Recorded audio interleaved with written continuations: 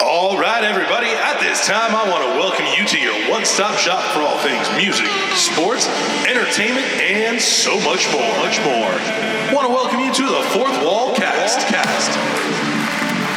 I want the truth. You can't handle the truth. Today, Junior. But to be the man, you gotta beat the man. And I'm saying, woo, right here. Introducing your hosts. First, he's filling prescriptions for your pop culture consumption. Let's give it up for Doc Haas. I once brought a jackass and a honeycomb into a brothel. Silence! What happened next? Get in my belly. Next, they call him the third man in the booth, but he is number one in your hearts. Here's Smarky. What if we leave? Then you're wrong. That's a good question.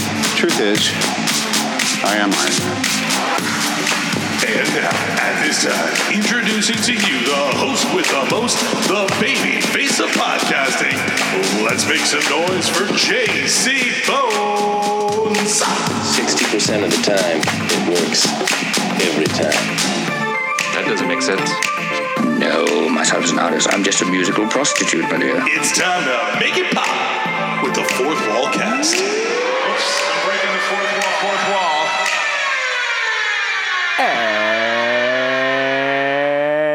And what up, fam? Welcome to your one-stop shop for all things sports, music, entertainment, and so much more. Welcome to the Fourth Wall Cast.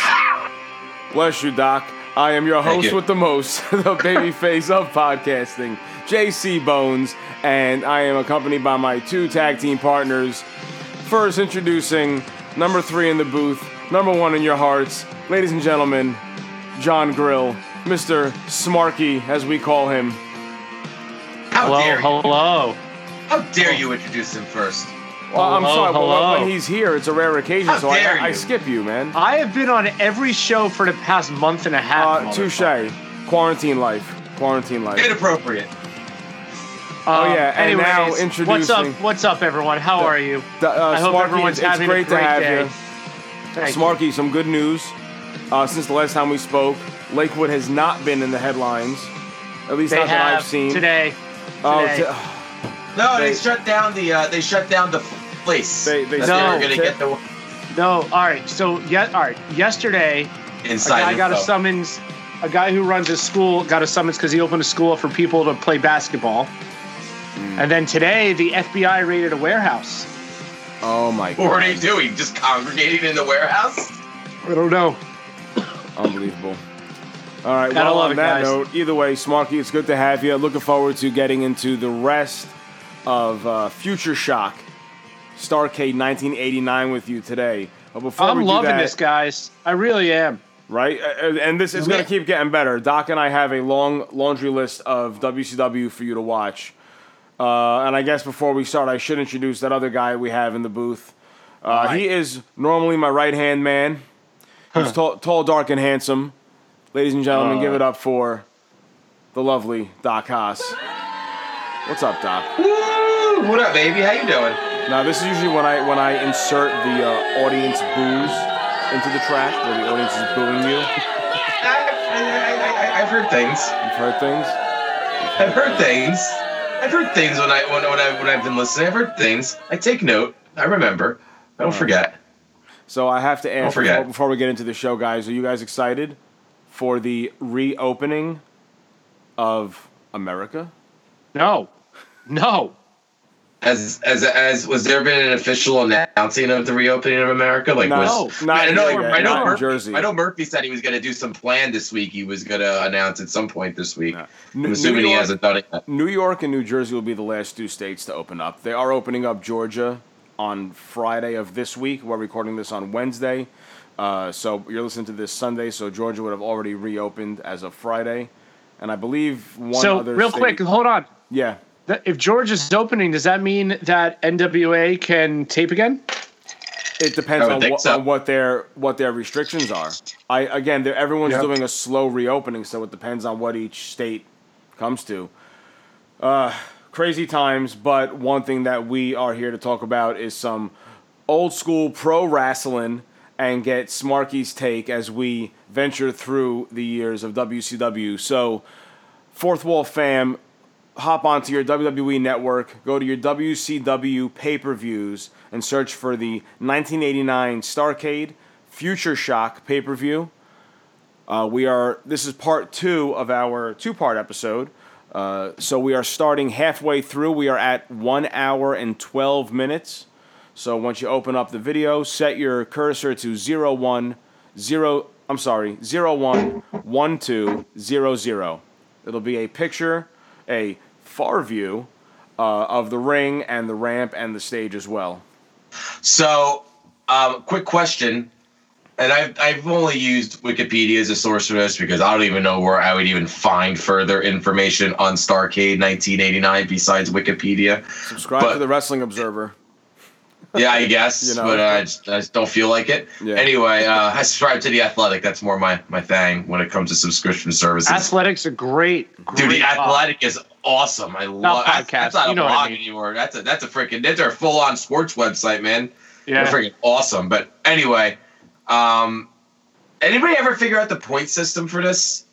And does anybody know who's actually winning right now? Right at this point, if I remember correctly, there is a 3-way tie in the singles. Luger, Sting, and Flair all have 20 because they've all won at least one match and have 20 points. In the tag division, I believe it's neck and neck with the Steiners and the Legion of Doom. But I think Steiners have one up on Legion of Doom because they actually have a pinfall. Yes, they've won twice. They beat the Road Warriors. Yes, and they pinned them, and that was a big thing. Cornette was talking about that. Right, that was a big thing where the Road Warriors normally don't get pinned. So let's do a quick verbal recap. I think we should give a quick verbal recap. So the Steiners, the opening match. So the Steiners defeat Doom by countout. Mm-hmm. Okay, Luger then defeated Sting. It doesn't say on this page how he won, but let's say he defeated Sting. Road Warriors defeated Doom. Ric Flair defeated the Great Muta. Oh, I love that man. Steiner Brothers defeated the Road Warriors. And then Sting defeated the Great Muta. Yep. And the new Wild Samoans. Well, hold on. That's the match we're going to watch now. That's the match we're watching now. Yeah, we're watching the new Wild Samoans and Doom, I believe, is the next match. Okay, we're going there now. That's we're starting. I thought you said we were starting at Luger Flair. Oh yeah, we didn't watch this match. You're right. That was my mistake last week, but there was a tag match before that. So yeah, so we're going to start off with the new. I was just keeping kayfabe. The new Wild Samoans taking on Doom. God. The new Wild Samoans, as a reminder for those of you that are not old school WCW fans, is Samu and Fatu. Samu has a different name though. I think in WCW, I don't. The Samoan Savage. The Samoan Savage, yes. Yeah. And Doc, remember how last week we thought that their manager was Captain Lou Albano? It's not. It's Oliver Humperdinck. Oliver Humperdinck. I know. Really? Yes. I looked into it after I was listening to the show this week. I was like, that wasn't Captain Lou. I know it wasn't. Yep. And we weren't sure about it, so I didn't really care. I was like, is that Captain Lou? I think that's Captain Lou. Because I know Captain Lou managed them as the Head Shrinkers, but then I thought, I don't think Captain Lou ever left WWF. He was never I think in he WCW. was always loyal with them, yeah. Yeah. Also, there was something else I wanted to bring up in this. I lost my train. Oh, I wanted to ask Smarky, how are you liking WCW so far? So I got to be honest with you. I am actually loving it. It's great to see a lot of these guys that I never got to see like in their early days. Did you say lining it or liking it? You said lining. I said liking it. Oh, because I mistyped it in the chat. I thought you were making fun of me. So I like it. Did I really say lining it? No, I don't think so. No. Like it's just really cool to see a lot of these guys like outside of WWF's weird creative. Their way of doing business. Right. And it's even the matches. I mean, John, I'm sure you could agree now from watching these old school matches. It's all about the wrestling. It's all about the technicalities they do in the ring, the floor movements, the storytelling. And we mentioned it last week. It's just nonstop action. It's one match after another after another. So as you know, and I say this on my podcast with you guys and whenever I guest anywhere else or talk about wrestling, that I'm a huge AEW and NWA fan because guess what? They wrestle in the ring. All about wrestling. Right. The athleticism is just so important in this late 80s and early 90s WCW. That's why you had guys like Ron Simmons and why you had guys like, really run shop, because that guy was an athlete. Yeah. He was a great athlete. Even Ric Flair was a great athlete. He moved really well in the ring. Right. You had to be athletic to get over down there, and it just made for a different brand because of him. And look at what Sting was like back then. Oh my goodness. Yep. It's a shame that we only saw Sting as whatever he was in WWF. Yeah, if he would have came to WWE when he was younger, there would have been a much. WWE. We would have seen a much different Sting. I think they had one chance to do Sting Taker, and they blew it. Well, apparently, Sting Triple H instead. Yep. Well, apparently it's happening. Yeah. Well, I guess it might be cool every year. I guess it might be cool if it was like a cinematic match, maybe. Yeah. I think if it's not going to be a cinematic match, it needs to be a tag with Bray and that new guy in NXT.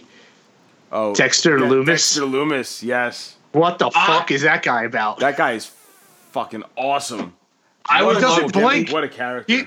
He legitimately doesn't blink. You know what would be cool?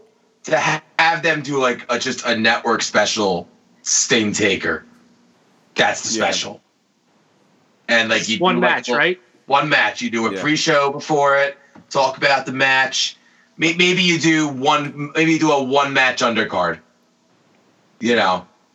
You know what? No. Just one match. That's it. Just that. You could talk about it. You could fill up time talking about their histories, how they're both icons, for their companies and things like that. Yeah. But the match has to be uninterrupted. Agreed.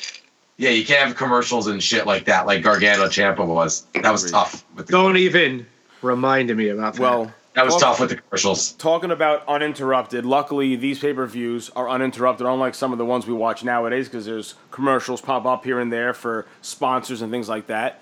But not in 89. 89, we're going to continue watching Starrcade, and we're going to watch the last hour and a half or so uninterrupted with no commercials. You guys ready?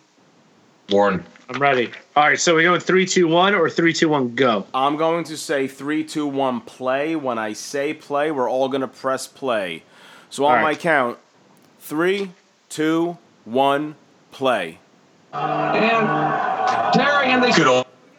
We got good old JR. We got Terry Funk. We got Jim Cornette. Someone's got volume going on right now. Looks further back for Moose and J-Tex right now and Gary Hart, but that gun looks good. Even Terry Funk's still looking pretty young here. Right. Wonderful first thing. So what's going to happen? Jim Cornette. Cornette looks exactly the same. Very strangely enough, we'll go to the Wild Samoans. They have not wrestled yet, and the Steiners have the lead 35-20 over the Road Warriors. Exactly right. We've seen the Steiners beat Doom by countout to gain 15 points. We've seen the Road Warriors beat Doom by pinfall to gain 20 points. If you looked up Oklahoma, here's some scores. If you looked up Oklahoma in the dictionary, it would totally be a picture of Jim Ross. He is the most Oklahoma thing ever. And my father, University of Oklahoma grad. I wonder if Jim Ross knows the Tiger King. So that just said, so Legion of Doom is up over Steiners, right? Legion of Doom has 20, Steiners have 15? I think you read that wrong. Steiners 20. Oh, okay, I probably read that wrong. I gotta say hi to RVD and Matt Riddle again. With Lex Luger all the way. Did you see RVD's live stream on Instagram on I've been saying the 20th? No, I did not. With his girlfriend, who oh my god, it's been tremendous thus far. I don't even know her name. She's an Impact. And we've got another great tag team event. Our first look at the Wild Samoans. Let's go back down to Gary Capetta. All right, here we go, the Wild Samoans. Is this their debut? No, it's their first match of the night. Tournament set for one fall. I don't think it's their debut. Oh, and as I was saying earlier, fam, for those of you that don't know, so as I mentioned, the team is consisting of the Samoan Savage, who was later known as Samu in the Head Shrinkers in WWF, and his partner is Fatu, who later on in his career becomes Rikishi, who is the cousin of The Rock. Oliver Humperdinck is the Big Kahuna. The Big Kahuna. Yep. The Hawaiian shirt. Very Captain Albano-esque, I would think. So this is a very young Rikishi who went on to have a great career. Oh my God, Rikishi. That is not Mark Calloway. No, that is not. So Nitron and Woman. Yep. Nitron is played by Tyler Dane, who played Sabretooth in the original X-Men movie. Those masks just look so uncomfortable. You know, I feel bad for the commentators because Doom, their names are not Ron Simmons and Butch Reed. They're called Doom 1 and Doom 2. But it is so difficult to differentiate who is who unless you're looking at that armband. Well, they're similar builds. Pad, I mean. Yeah, they're both I think Ron Simmons is the more jacked one, if I'm not mistaken. He's more defined than Butch is. Right. The natural Butch Reed. He was awesome in early WWF. Now you're never going to get the best of Woman. She's probably told Doom now go out there. Doing the Samoan, nice. I haven't Samoan seen that. Stuff. So. There we go. They're praying to the gods or something. I don't know what they're doing, but I always love how that the is Samoans definitely always bring Oliver the tradition into wrestling.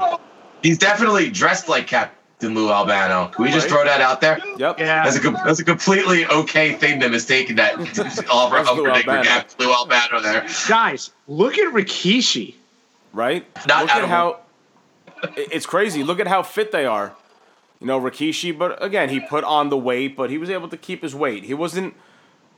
Oh, he put on the weight for his character, and he did well with that. Unlike his other relative, Yokozuna, who just got too out of hand. That's just a sad story. It was really sad with that because Yokozuna could have been great, but he just didn't know how to control his weight. It's really weird. There's no middle ground in the family. Oh, that's a lie. There is a middle ground there, but like either they're all super fit. That ref was in the wrong fucking. What the fuck is he doing? Why does the ref keep walking in between them? All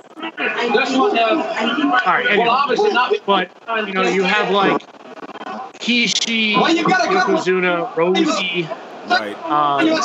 Who really you know they can move, but they're bigger guys. But then you have Rock, Roman, and the Usos. You even had Snuka. Jimmy Snuka was he was a fit guy. Well, yeah. So, but the middle ground would be like Nia because she's in shape, and what's her name? Oh, what's his name? Who's the Umaga? Umaga. Yeah. Right. Hey, and there's the one. So can you lower your volume on your TV? Yeah, sure. I'm sorry. Thank you. Yo, woman is wearing way too much red, whatever that is. Better, thank you. So I'm looking up some stuff on the new Wild Samoans. The Samoan Savage is apparently not Samu. It's another of the Samoan. Apparently, Tonga Kid. No shit, that's Tonga Kid. Is that really Tonga Kid? That's what I'm being told by Wikipedia right now. So this is Wikipedia. Look at this headbutt. Look at this headbutt fight. Tonga Kid was tag partners with Snuka for a while too, or at least they went on the road together for a while. So, all right. So this is Tonga Kid that just came in. Earlier in 1989, they were around in 1989. They've been around for a while. This is the first time we're just seeing them tonight. But earlier in '89, they were managed by Heyman. Really? Yeah, or Paul Lee Dangerously. Guys. And then they brought in Humperdinck. And now that no cell. And then they were bolstered by the addition of the Samoan Savage, who was Fatu's brother, but not Samu. Oh my God! I'll tell you, man, that family can move. but nobody home. And no matter what their size, they can all freaking move. Oh, they're just. I mean, they're so athletic. The Samoan folks, man, they really are. All the football players, all the wrestlers. They're all just big. They're big people. They're strong and they're athletic, and they're just bred to do this. It's just crazy. So much talent from such a little island. And one family. Yeah. The Anoa'i family is the Guerrero family. You have so many big families that were just born into the Harts. Into this sport. The Hart family into this sport, into this industry. You know, the pro wrestling industry. They've done so much, and they're going to keep doing things. You know, because even now, their kids, their grandkids are already training and ready to continue the family's legacy. Who's the cousin? You know, like the Anai cousin who was in the cruiserweight. I think he's in MLW. Really big hair. Yeah, he's the current champion. He's a Fatu also. He's young. Jacob Fatu. You can hear his voice. Jacob Fatu, and he is Tonga Kid's son. I can't remember his name though. Jacob Fatu, I believe. No, that's not what he goes by. Hold on, I'll find it. Yeah, you're the one who does the research. Yeah, my bad. Research guy. Get it together. So who's in the ring now? This is Tonga Kid. This I believe is the Samoan. Yeah, it's the Samoan Savage, I believe. You know, for us who also know Ron Simmons from his long career as Ron Simmons and Farouk, you could just look at his jaw and you know that that's Ron Simmons. What was that move there? I don't even know what that was. He just fell back. I don't know. Ooh.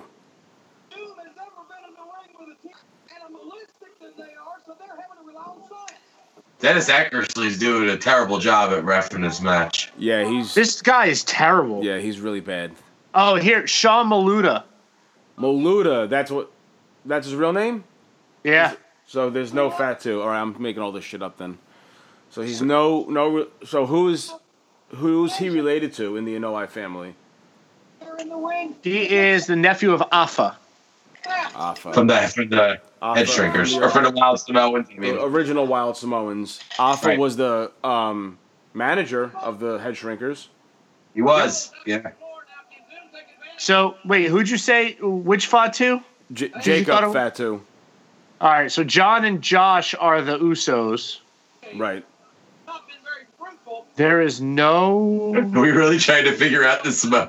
I'm looking at the family tree right now. Well, there is a Jacob Fatu. I know that's Tonga Kid's son. Maybe Jacob Fatu isn't in wrestling. Jacob Fatu is a wrestler. He is in MLW. He's part of Contra Unit. He is in the same generation as the Usos. Okay. And wasn't he the one that was on Raw that one time with Roman? And he got squashed by who the hell was it? I think Brock. Didn't Brock? How old are Roman's kids? Roman has a young daughter, doesn't he? They're super young. Super young, right? Yeah. And didn't they just announce his wife's pregnant again? Or am I making that up? Guys, you know what's crazy about this? Roman Reigns is in a generation before the Usos. Roman's generation. He's in a generation of Rosie and Yokozuna and Umaga. Oh, wow. He's just younger. And actually Rikishi too. They're all in the same generation, although the Usos obviously were in WWE before Roman, I think. I mean, I think they might be even older than Roman, if I'm not mistaken. So Josh, I don't remember which one is the older one. All right, so the Fatu brothers, they're twins, right? So they're 34, and Big Roman's about 34 too. Roman is 34. Yeah. So but a generation before. Well, yeah, he's just young for that. He's a younger member of that generation. Ooh. So Tonga Kid. Here we go. So Jim Ross is awesome. Yeah, and this I love when Jim Ross, when four guys get in a ring in a tag match and Jim Ross just starts freaking out. It's one of my favorites. Yep. How did they get the win? That was the pin? He rolled. It wasn't even a pin. That wasn't a pin. That was a little rough. It's a terrible Man, dude's getting buried in this friggin' match. In this night. They haven't won once. Which is a shame because both of them are fantastic wrestlers. Oh, woman is so angry. Look at that face. I just can't stop laughing. Fucking Oliver Humperdinck. Look at that hair on woman. A lot of hairspray. Hey, man, it's the 80s, bro. You could have set that hair on fire. All right, here, let's watch. Let's see what happened. How this happened. So, off the ropes, shoulder block. And the Big Kahuna pushes him on top of him. Oliver Humperdinck. Pull from the headbutts. Okay. Oh, okay. I think they were playing as okay. They're playing that off. Okay, I got you. I can't tell which member of Doom got pinned, but he like rolled out of it. Oh yeah, the Road Warriors are up. Oh wait, let's see. Yeah, the Steiner brothers are up. Because they have the 15. They got 15 because they won by a count out. I think. Yeah, right? I guess you get 15 for a count out win and 20 for a pin. 20 for a pin or submission. Okay. I guess. Gentlemen, did we talk about who woman actually is? Relax. Woman is Nancy, at this time, Nancy Sullivan. Yeah. She was married to the Taskmaster, Kevin Sullivan, who I believe at this time, Doc, I might be wrong, was already booking for WCW? Yeah, I think he was. This is where it gets a little creepy. She's Nancy Sullivan Benoit. Oh, I know that. And then eventually... You didn't know that?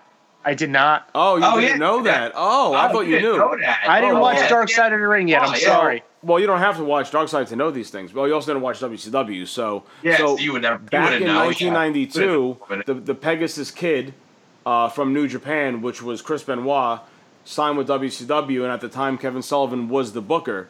And Kevin Sullivan took a liking to Benoit at times and booked him pretty well. And then they eventually had a storyline together.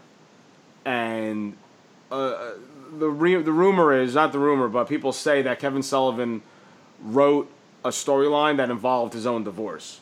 Because that was where Nancy Sullivan and Benoit got together. And then she left Kevin and ended up with Benoit. Oops.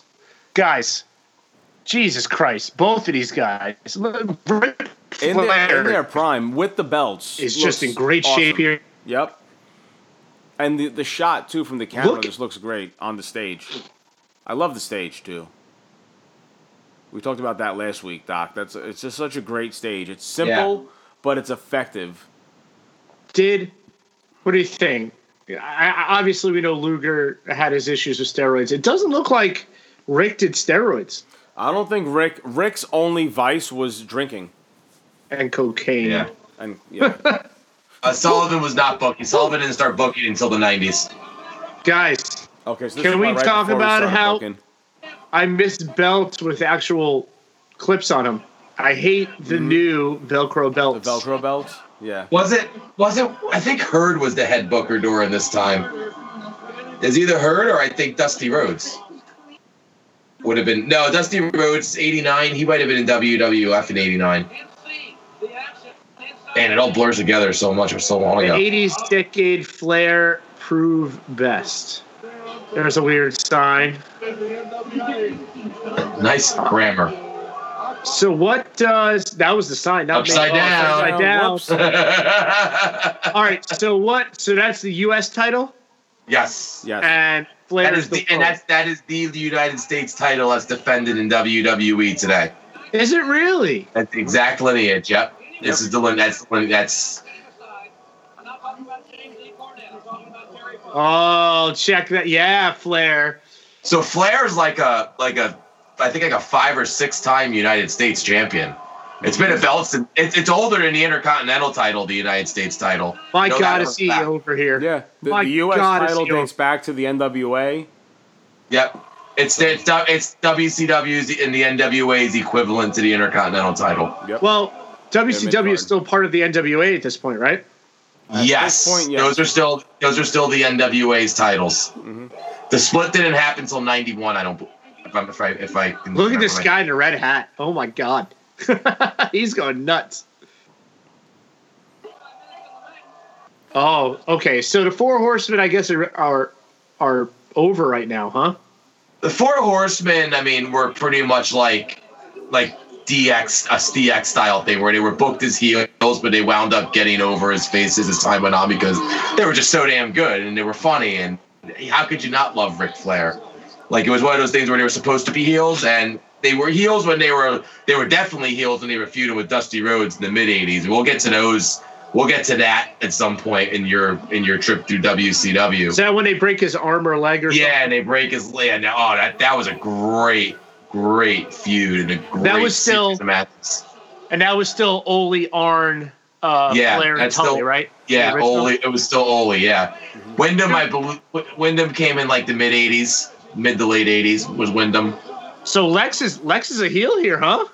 Yes. Oh yeah, especially putting him up against Ric Flair at this time. Anyone could be a heel. If you like I said, this was Flair. 1989 was one of the best years of Flair's career. Yep. Best year. I can't wait to watch the Steamboat matches with you, dude. I've heard legends of these matches. Hey guys. And this is Luger in his prime too. Yeah. Hey guys, I just farted. Nice. Awesome. Yeah. Awesome. I wish. Look at the wrestling. I heard it. Now, all right. So Smarky, Lex Luger. Do you remember Lex Luger really wrestling like this in WWE? No, he wasn't allowed. Yeah, he wasn't. They didn't put him in the ring with like Bret Hart or Shawn Michaels. I don't remember him ever. He didn't wrestle Shawn Michaels, right? He wouldn't have wrestled Bret Hart because Vince wouldn't do face versus face back then. He would never have done. They completely messed up Lex, man. Man, the Lex Express was terrible. And even before that, man, the Narcissist. Come on. But wait a second, Doc. Refresh my memory. What happened after the Royal Rumble when both Lex and Bret went over the top? They didn't have a match? No, they had the dual main, the two title matches at WrestleMania 10. It was Bret Owen, because they did Bret Owen, so Bret would have to wrestle two matches, just Luger would potentially have to wrestle two matches, and he won how did he lose to Yokozuna, by disqualification or something? Yes. Yeah, yes. Which was so. I mean, why did Bret have to beat Yokozuna? Bret was dirty finishes. Yeah. No dirty finishes. Yeah. Pay-per-view. Oh, and I remember if you watch WrestleMania 10, I mean, I believe there's bullshit chants galore, and the crowd was it was WrestleMania 10, despite the two great matches, the rest of the card was very subpar. Oh, yeah. Guys, I was there. I remember my mom telling me to hold my ears. Jonathan, you should not be listening to these naughty words. Although my mom's been a pro wrestling fan since she was a kid. My grandfather was bringing her. Your mom does pro wrestling. That's a true story. I mean, she lived in New York City. My grandfather would let her go see. They'd go to see Bruno and all them, and like she was getting into it. She was so excited for that ladder match. That ladder match is fucking iconic. Yeah, it's not the first ladder match. The first ladder match was Bret and Shawn in a house match. Yep. I believe up in White Plains or Yonkers or something like that. It was Poughkeepsie. It was at the Mid-Hudson Civic Center. I thought that was in White Plains. Nope. There's no arena in White Plains that I know of. I know that I've been to. Yeah, there is, because the next G League team plays in White Plains. Who fucking cares about the G League? Or they have played. There's obviously an arena if a basketball team plays there. It's probably the size of the one attached to my school. Yeah, well, you do house shows there. Right? WWF could run house shows there in 1990. Look at Flair's hair. I know we talked about this last time, but look at that mane, dude. I mentioned it before. It's amazing. Dude, it's so perfect. The color is like... I just want to rub my face in it. You are disgusting. Yeah, you'd probably get high or something from the amount of cocaine in it. Right, what's your secret, dude? What kind of conditioner do you use?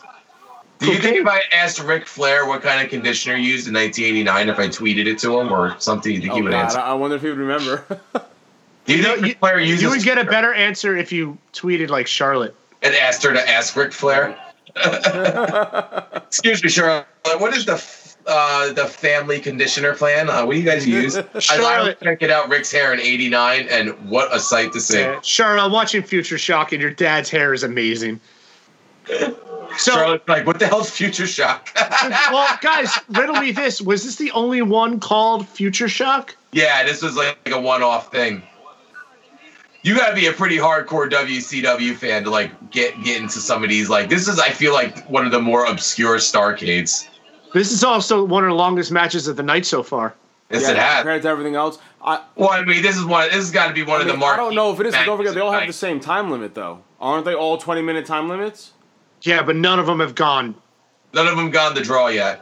None of them have gone to the draw, but there was one match that we actually heard him call for like the 5-minute warning or whatever, 2-minute warning. I wonder. I think it's either 15 or 20, and I wonder if you get points for a draw. No, I think at that point it's just neither participant gets a point. Yeah. Okay. Woo! Look at that splat. Hey guys, let's take a minute and take a selfie.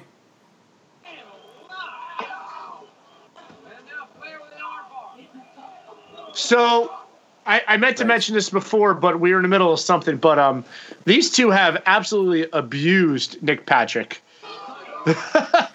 Well, Nick Luger's a Patrick's heel legend and Ric Flair's Ric Flair. For sure. They were just pushing him around, and it was hilarious. Oh my goodness! Chopped to the ground. Yeah, this was definitely Luger in his prime. Yeah, it's a shame we never got to see this Luger in WWF. Yeah, he really could work, man, in the late 80s and early 90s, man. He really could. You could have put him in, like you said before, man, HBK, Bret Hart. He could have had some great feuds. You could have put him in a feud with Undertaker, and it would have worked. Oh, my goodness. That would have been a great feud. And if they were doing garbage with Taker during that time, feuding him with, like, Giant Gonzalez Kamala. Papa Shango. Papa Shango. No. Listen, that casket match with that casket match with Kamala was amazing. That was the first casket match, wasn't it? I think so. I think that was the first casket match because then after that, it was Yoko. I think was the second one. Yeah, the only legit feud he had was Yokozuna. That was like the only top of the card feud he had. Around this time, the early 90s. Around that time, and once he was done with that, he ended. Remember how that casket match ended? Oh, with all the wrestlers coming out and throwing Taker in. And that was Taker. Taker was hurt. He took a break, I think. And that he didn't come back until...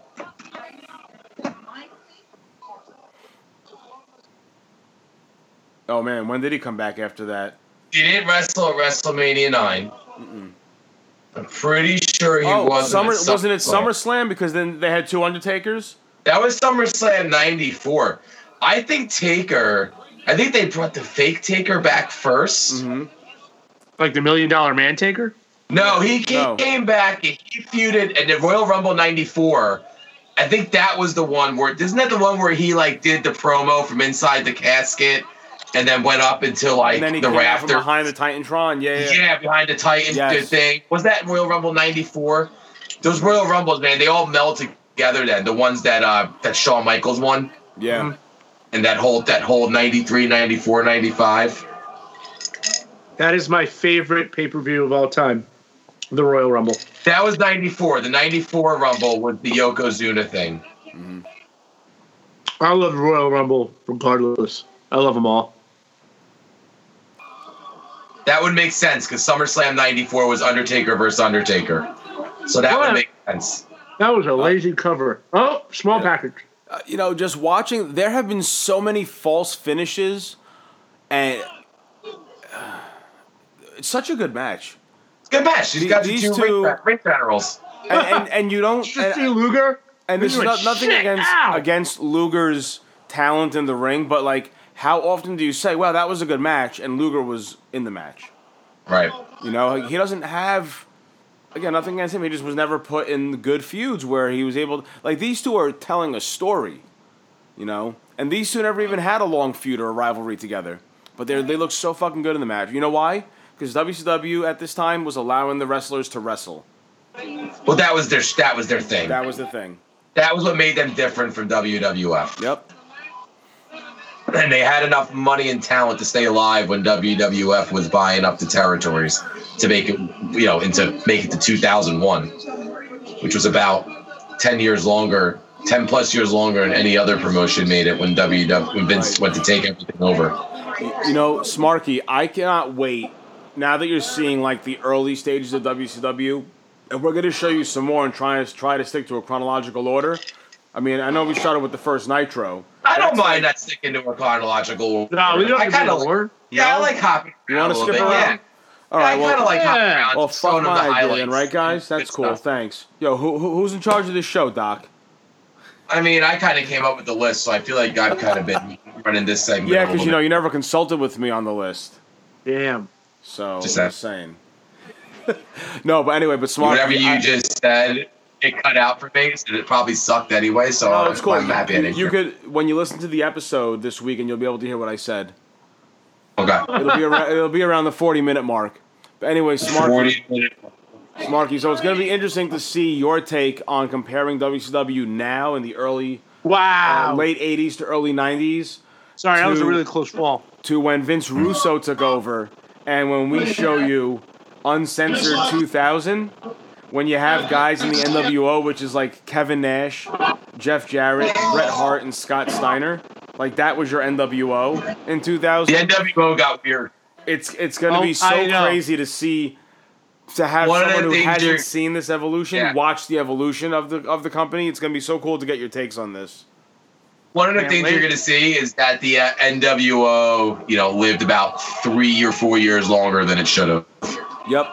That's because that was a dying breed after a while, and they just wouldn't let a sleeping dog lie, or whatever the term is, or don't shoot a dead horse. They were shooting a dead horse is what they were doing. Yeah, that went on for much longer. I do know that. Man, Lex looked great, man. Like, I think if NWO didn't go on as long as it did in WCW, I think when they rejuvenated NWO in WWE, it would have had a different impact at that time.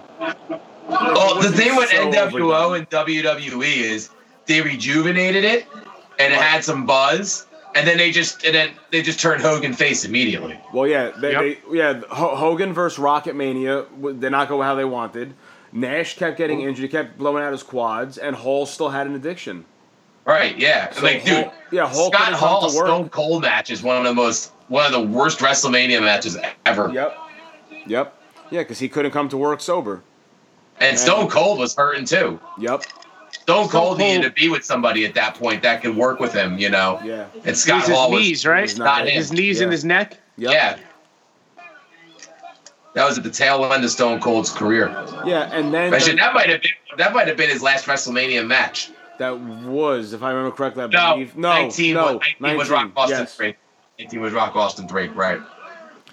But but even WWE took NWO to they went over the line where you had guys like Goldust, Booker T, X-Pac, Big Show, Shawn Michaels in the NWO. It's like. Yeah, it got a little weird. It gets weird when they just start throwing, and that's what WCW did. Like, literally everyone on the roster, unless you were, even Dusty Rhodes was in the NWO. Unless you were Goldberg, Sting, DDP, or Ric Flair, everyone else was in the NWO.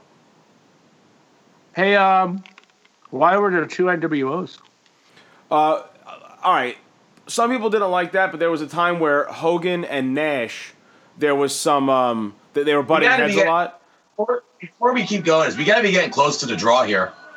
I don't think so. This match has been going on for a while. Yeah, we got to be getting close to the time limit draw. Yeah. And the whole thing with everybody joining the NWO was, it made sense in the beginning. But then it's just it was time to break it up, and they just didn't do it. It went too long. And we'll get into that as we get further into our WCW stuff, because we can talk about the NWO for days. Yeah, but Smart. Right now, just finish answering your question. Yeah. So Hogan and Nash, they had some creative differences, and that's when they split the NWO to the NWO Black and White, which was Hogan's and Bischoff, and then Nash went off and started the Wolfpack with Hall. Savage, X-Pac, Savage, Tony. Steiner, Conan, and there was also a red and black Sting.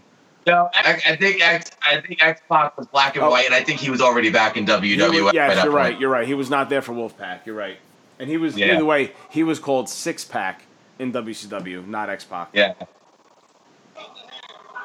he was 6. 1 + 2 + 3 = 6. Yep. but 6 was spelled SYXX. Because, you know, in wrestling, you have to spell words incorrectly. You know, like Ruby Riott, RIOTT. Look at Flair. Dude, look at Flair. Fuck Ruby Riott. Look at Luger in this ring. This way he's working with the crowd. Still, man. Look, he's got him right in the palm of his hands.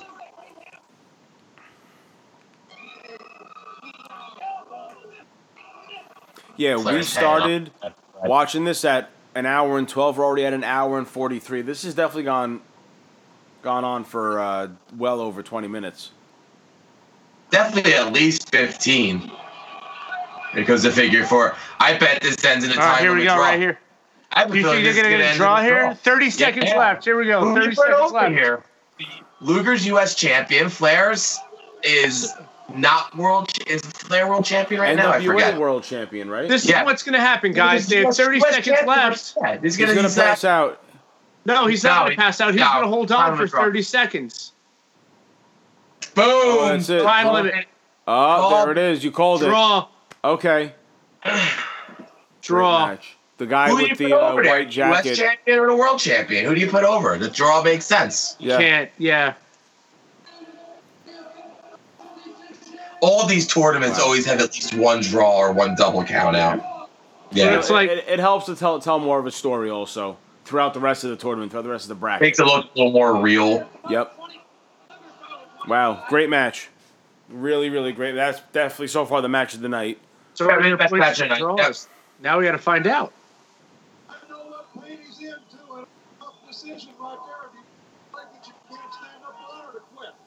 No woo for you, Rick. Oh, 5 points. 5 points. 5 points for a draw. Okay. There we go. So now they're tied. Sting's at 20. Mm-hmm. So now, who do we get now? Sting Muta? No, we got a tag match. They just fought. We'll have it's a tag match. I think Sting Flair will be next because they haven't faced each other yet. No, they have. Right. They have. Yeah, look, they made Oliver Humperdinck look like Captain Lou Albano. Absolutely did. From the island of Samoa, total combined weight 595 pounds. The World Samoan. God damn. Ishii looks like his fucking kids. As we await the Wild Samoans to come to the ring, Jim Cornette, your thoughts on this one? The scoring is... Bum, bum, bum, bum, bum, bum, bum, bum, bum, bum. I just think of Flashlight anytime I see that stage. I love that the ramp is 2 truck loading ramps. Yep. That is exactly what it is. Yeah, it's funny how they have the stage so high, too. Like, you don't really see stages that big. Look at that face. Yeah, that's totally a Lou Albano ripoff because of the earring, too. Yep. And everything. And the ponytail, the way he dresses. The clothes. Oh, look at that face. That's a Samoan face. Yeah, eat the rope. Eat that rope. Eat the rope. You're gonna get coronavirus, dude. Yeah. That's kerosene soaked. Ugh. There we go. A little Steiner time. There we go. Now we got the Michigan jackets, the varsity coats. You guys have varsity coats from high school? I have a letter. Varsity jacket. I don't have a jacket. I have a letter. I always say I'm gonna go get it, even though I'm 35 years old, but I never do. Yeah. I'd make fun of you if you got it at 35 years old. I'm not gonna wear it. It's just for just to have it. It's for the look. I got my varsity jacket, but I got my varsity letter in 2 things: track and field, and what? Yeah, I was a weight man on the track and field team. I threw shot put, discus, and javelin. No way. I held the record for shot put throw and javelin toss in JV, junior varsity. Look at this kid getting a hold. Look at Scott Steiner being like super face. Wow, look at that fucking VIP treatment. This kid, that is awesome. Look at those belts too. Beautiful. Classic those are belt. beautiful belts.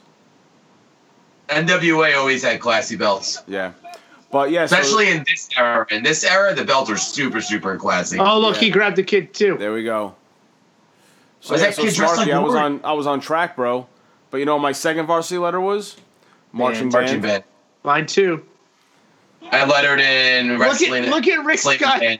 Look at Rick Steiner barking on the ground with the with the Samoans. This is an awesome stare down. I like this. I lettered in wrestling, band, and football. There it is. Typical Steiners. Oh, here's this ref. Whatever. I had a jacket for wrestling though. I wrestled for 1 school year. And he was like, "Where are the ring ropes?" Oh my God! Did you guys just see what Rick Steiner just did? Yeah, he just mocked him. That was awesome. Here, he's gonna do it again. Watch. Yeah.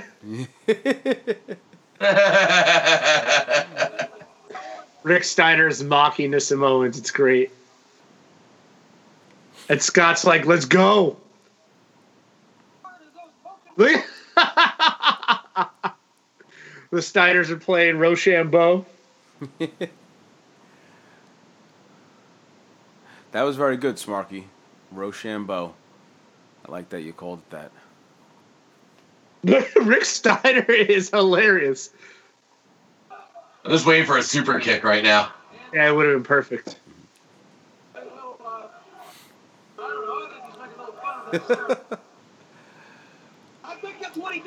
Scott wants nothing to do with it. Scott's like, "Let's go." Oh, there we go. Now they're mocking. I like this. I like this. Now, Doc, after this, does this actually start a storyline or a feud between these two teams? Because this right here is like storytelling 101 to start a rivalry. This is perfect. The mocking of each other in this big event, this Iron Man tournament. Absolutely. This is perfect.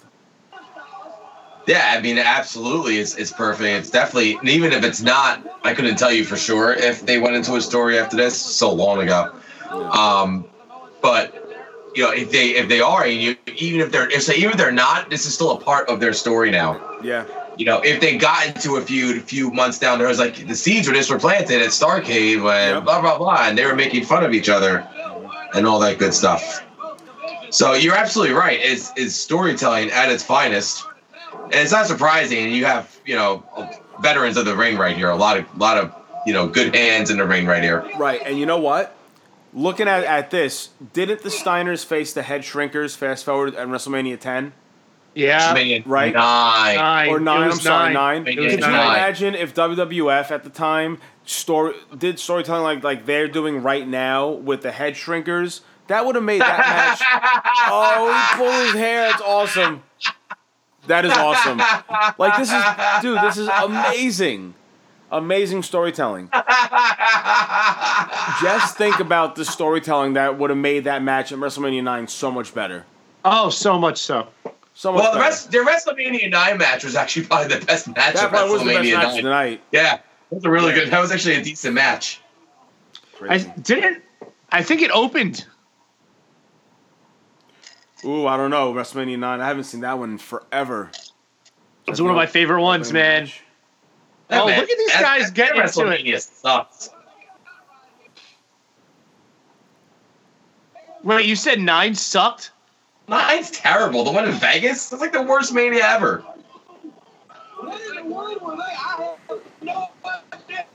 I mean, okay. That was where they had the worst in the history of Hulkamania. That was Jim Ross's debut. Yeah. That was also where Bobby Heenan came in on a camel backwards. Right. But they also had some great commentary. Like the matches on the card weren't that great. You had Doink versus Crush, Razor Ramon versus Bob Backlund. There was really no big storyline with a lot of these feuds. As a kid, Doink Crush was great with the second one where they mimed each other. Come on. Yeah. And Undertaker and Giant Gonzalez. Like, come on. Undertaker came out. No one took Giant Gonzalez. Undertaker came out with no one could. Seriously. Lex Luger Undertaker fought Mr. Perfect. That was a good match. That was a good match. I remember that was an okay match. You know, Mr. Perfect never had an okay match. You know what? Perfect matches? Perfect matches. Thank you, Smarky.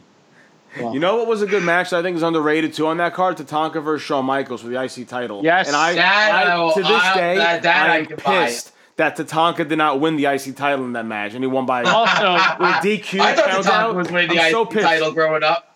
I was told I was on Team Tatanka for that match, man, without a doubt. I will tell you. Well, he's a great wrestler, man. Yeah, he's still going, man. He's underrated, yeah. And he's still jacked now. Oh my God, he's huge. He's like old man Jack, isn't he? All right, so yeah, Doc, tell me what Rick Steiner's doing right now. What position is this? That's called referee's position. Okay, downward doggy. Now, I don't know what. Who is that? Is that what the hell do they call him? Not Rikishi, Samoan Savage. I don't know what he's doing. He's supposed to get on top of Rick Steiner when Rick Steiner's in referee's position, and then Dennis Eckersley blows the whistle, and then they start wrestling. Okay. Well, is this Scott's first time? As you can see, that did not work. So he just tagged in Scott, and Scott's going to beat him up now. The ref keeps turning his back to the wrestlers in the ring, and he keeps getting in their way. Can someone just fucking knock this guy out already? Do you think it's a gimmick, or is he just really that bad? I think he's just really that bad. Is it a work or is it a shoot? Do you guys know? My dream was never to be a wrestler. My dream was always to be a referee. That's easier. I don't think so. I think it's a very hard job. Well, it's definitely easier than being a wrestler. I just don't have the body. Look at that guy. You're telling me that being a wrestler is easier than being Dennis Eckersley in there? Nah, I don't know. I never said it was easier. It's hard to compare. They all have their own responsibilities. It's hard to compare. I've decided to do some digging for the fam on the Samoans. So I'm gonna talk about their 1989 a little bit and the events that led to them leaving. And so the Samoans were pretty much getting buried during this time in WCW. And they brought in the Samoan Savage. Samu was around. Like, it wasn't like he wasn't like on the roster. He was around. He was around, yeah. There was no explanation why he wasn't used for this tournament, though. Because he was considered the more experienced member, which they're the classic team, Samu and Fatu. Right. So they called them, and this was the first time they were called the New Wild Samoans. Before this, oh, hold on, Doc. We're losing your audio. What were they called, Doc? The Samoan SWAT team. Oh, yes. That's the name I remember them as. Like, I remember that. That's like, I remember these guys being called the Samoan SWAT team, but I never knew. Look at the Steiners egging him on the fight. I never knew that the Samoan SWAT team and the Head Shrinkers were the same, like, growing up. Mm-hmm. Like, I think I remember reading that somewhere since then, but like when the Head Shrinkers came to like, and this is how much like kids buy kayfabe. Like, I did not rethink the Head Shrinkers and the Samoan SWAT team were the same people. I always I knew they were different, but I always thought they should have called 3-minute warning than like the new Samoan SWAT team or something. They left WCW in the summer of 1990. They worked independent. They worked the indies for a bit in America, Japan, and Europe. I was doing a lot. Doc, hold on. Try it again. Your audio was going by the name Coquina Maximus. Doc, try it again. You guys are actually sounding pretty crappy too. Anyways, they left WCW in 1990, and they did the indie scene, and they competed with Coquina Maximus, who is better known as Yokozuna. And then in 1992, it looks like they all came to WWF in 1992.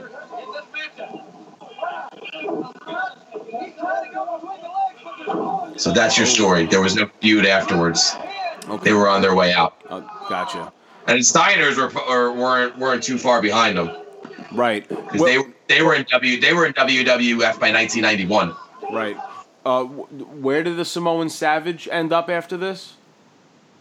I think he just kind of bounced around the indies. Indies, right? Okay. Yeah.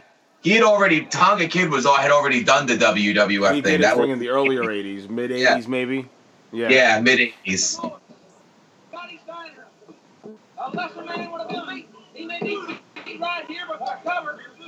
Oh, the old foot on the rope. Got hooked that leg, son. Invite him! Yes! That was always my favorite.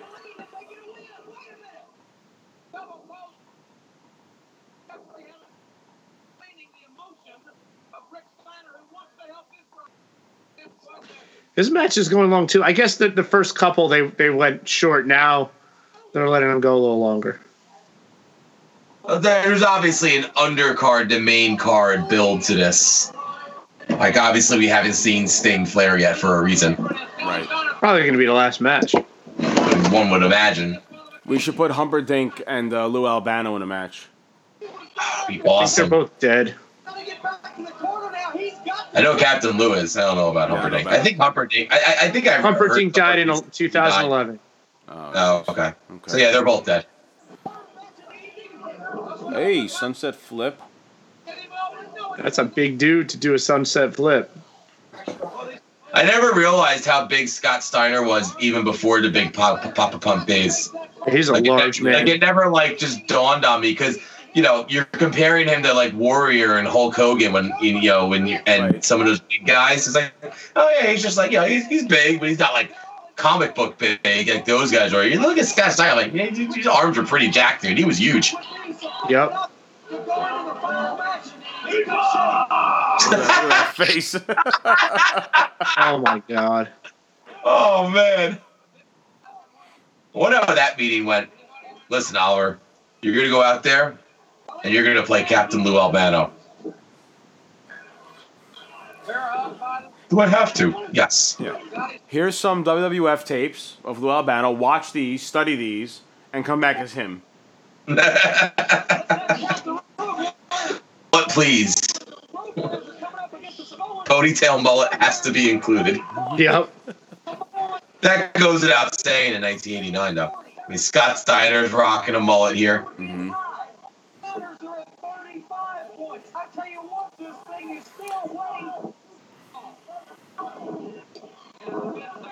Would you call Rick Steiner has a mullet? No, it's hard to tell with the headgear on. I think his hair's just curly. Yeah, I think he's just got big curly hair. Yeah. I like that breakup. He didn't just give an elbow drop. He just grabbed him by his head and pulled him off. Oh, super kick. Super kick. Which was not called super kick back then. It was just a back kick. It didn't become super kick till like the mid to late 90s with Shawn Michaels. Yep.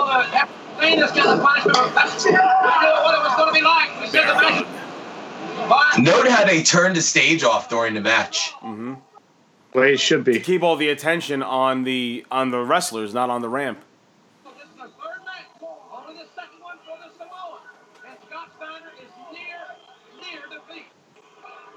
tell you what, these guys have taken so many hard falls, so many hard blows, blows to the body. I'm afraid of internal injuries coming from this tag team tournament. Shut up, Fournette. Scotty Steiner. Slam, perhaps he should have made a tag. 1. 2 minutes remaining. That was a lackluster cover by the Samoan. He was overconfident. And I believe if he had a tight cover on Scott Steiner then, he may have got the win. Still taking over those red jumpsuits for the cameramen. It's great. Rick Steiner is a boy. Do you see his little brother? There's a pin. Oh, this ref is terrible. I know. They have helmets. It's all fake. But my God, is this guy terrible. So I'm sending you guys a picture of who Dennis Eckersley actually is. Okay. You can see how much he looks like him. Dennis Eckersley is a Hall of Fame relief pitcher. This whole time I'm thinking that the ref's name is actually Dennis Eckersley. No, Dennis Eckersley is a baseball player. Dennis Eckersley is a Hall of Fame baseball player, but he pretty much looks like that guy. I just sent a picture in the chat. Take a look. Last time, he kind of has the Wade Bogg look, too. No, Boggs didn't have the hair, like the long hair like that. No, his Boggs hair was, it was shorter, red hair. Yeah, and he had a big, thick mustache. So Eckersley pretty much kept that look. He was more known for playing for the A's. Eckersley, he was their closer, but he started his career as a good starter. He threw a no-hitter, won 20 games. Good baseball player, Dennis Eckersley. Yeah. You guys Great baseball player. The Hall of Fame. Hall of Fame baseball player. Remember who else I told you the ref looked like? Yes, Be good to yourself. Why can't I get the name? No? I don't think I told anybody else. Wheel in the sky keeps on turning. Oh, yeah, that's right. You say he looked like Steve Perry with like Steve a trash Perry, dash. yeah. You guys don't know the song Be Good to Yourself? That's the first one Oh, the Samoans win!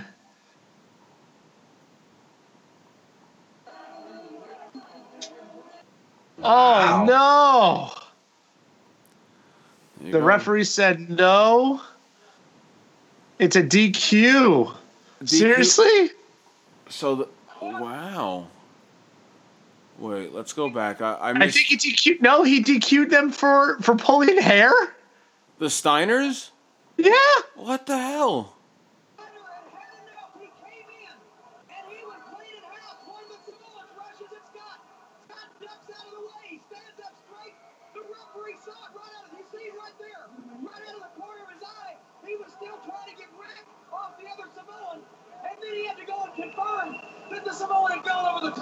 Oh my God! What the hell?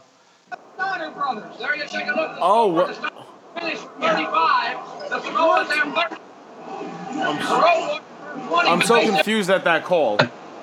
Doesn't matter. Doesn't matter. I don't Great even know mood what is on. just happened. Great mood is on. That's all that matters. I hope he wins something. So how long was he in WCW? And why didn't he fix his face paint? Because to show he's been wrestling all night long, bro. Committed. He was only there for another year, I think we said. 1990 or 91, he went back to New Japan. And his opponent from Chicago, Illinois, weighing 275 pounds, he is Steiner changes trunks. champion, the 12 package, Lex Luger. Oh, look at him selling, being in pain. Come on, Luger. Yeah, he's selling that figure 4 from Flair. Yeah. But look at Luger limping to the ring. Can this be Great Muda's one win, maybe? The Muda really didn't have any success in WCW? Nope. After Scott Steiner avoided a big splash from Savage, Moan Savage, Rick Steiner and Fatu came in without being tagged, and Rick attacked both. Fatu ran at Scott, and Scott sent him over the top rope. Scott was disqualified for doing so, and the New Wild Samoans won the match. It makes zero sense, and we have every right to be confused. Oh, I thought it was the you have every right to be confused. So Scott, who was the legal man, was disqualified for knocking Fatu over the top rope. Because over the top rope, I know used to be a rule back then, but wasn't Fatu the legal man? Fatu was the legal man? No, Fatu was not the. Scott and Savage were the legal men. Okay, so if you toss the illegal man over the top rope, you get disqualified. Disqualification. What yes. the fuck does that even mean? I thought it was because of the hair pull. He motioned like it was because of the hair pull. Yeah, but they pulled hair earlier. Remember, Rick had his hair. That wasn't a rule in WCW during this time, was it? I don't know. So now I have to pay attention. Did anybody get thrown over the top rope at all during this event?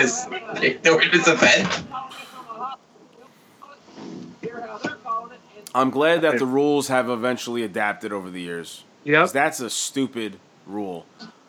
Rules have adapted, and people follow the rules anyway. That's like that's an old wrestling rule. I know there's like old wrestling rules, and if I'm not mistaken, and I'm gonna look it up and I'll confirm there. But I think it was Jim Herd who was in charge during this time, or not Joe Herd. Oh, not his name. What's his name? Red Texas. Watts. Cowboy Bill Watts. Yep. Was who was in charge during this time, and I believe that was one of his rules when he was in charge. Guys, I don't know if you saw, but there's breaking news. The NWA hotline phone number is no longer active. NWA hotline number is no longer active. Was it the 900 number? I missed it. I don't know. It said no longer active over the number, so I couldn't read the number. I bet you it was a 900 number. Probably was. It was Bill Watts rule. It was definitely a Bill Watts rule. Confirmation. I need more confident, like what I know and what I've read before. Yeah, man, come on.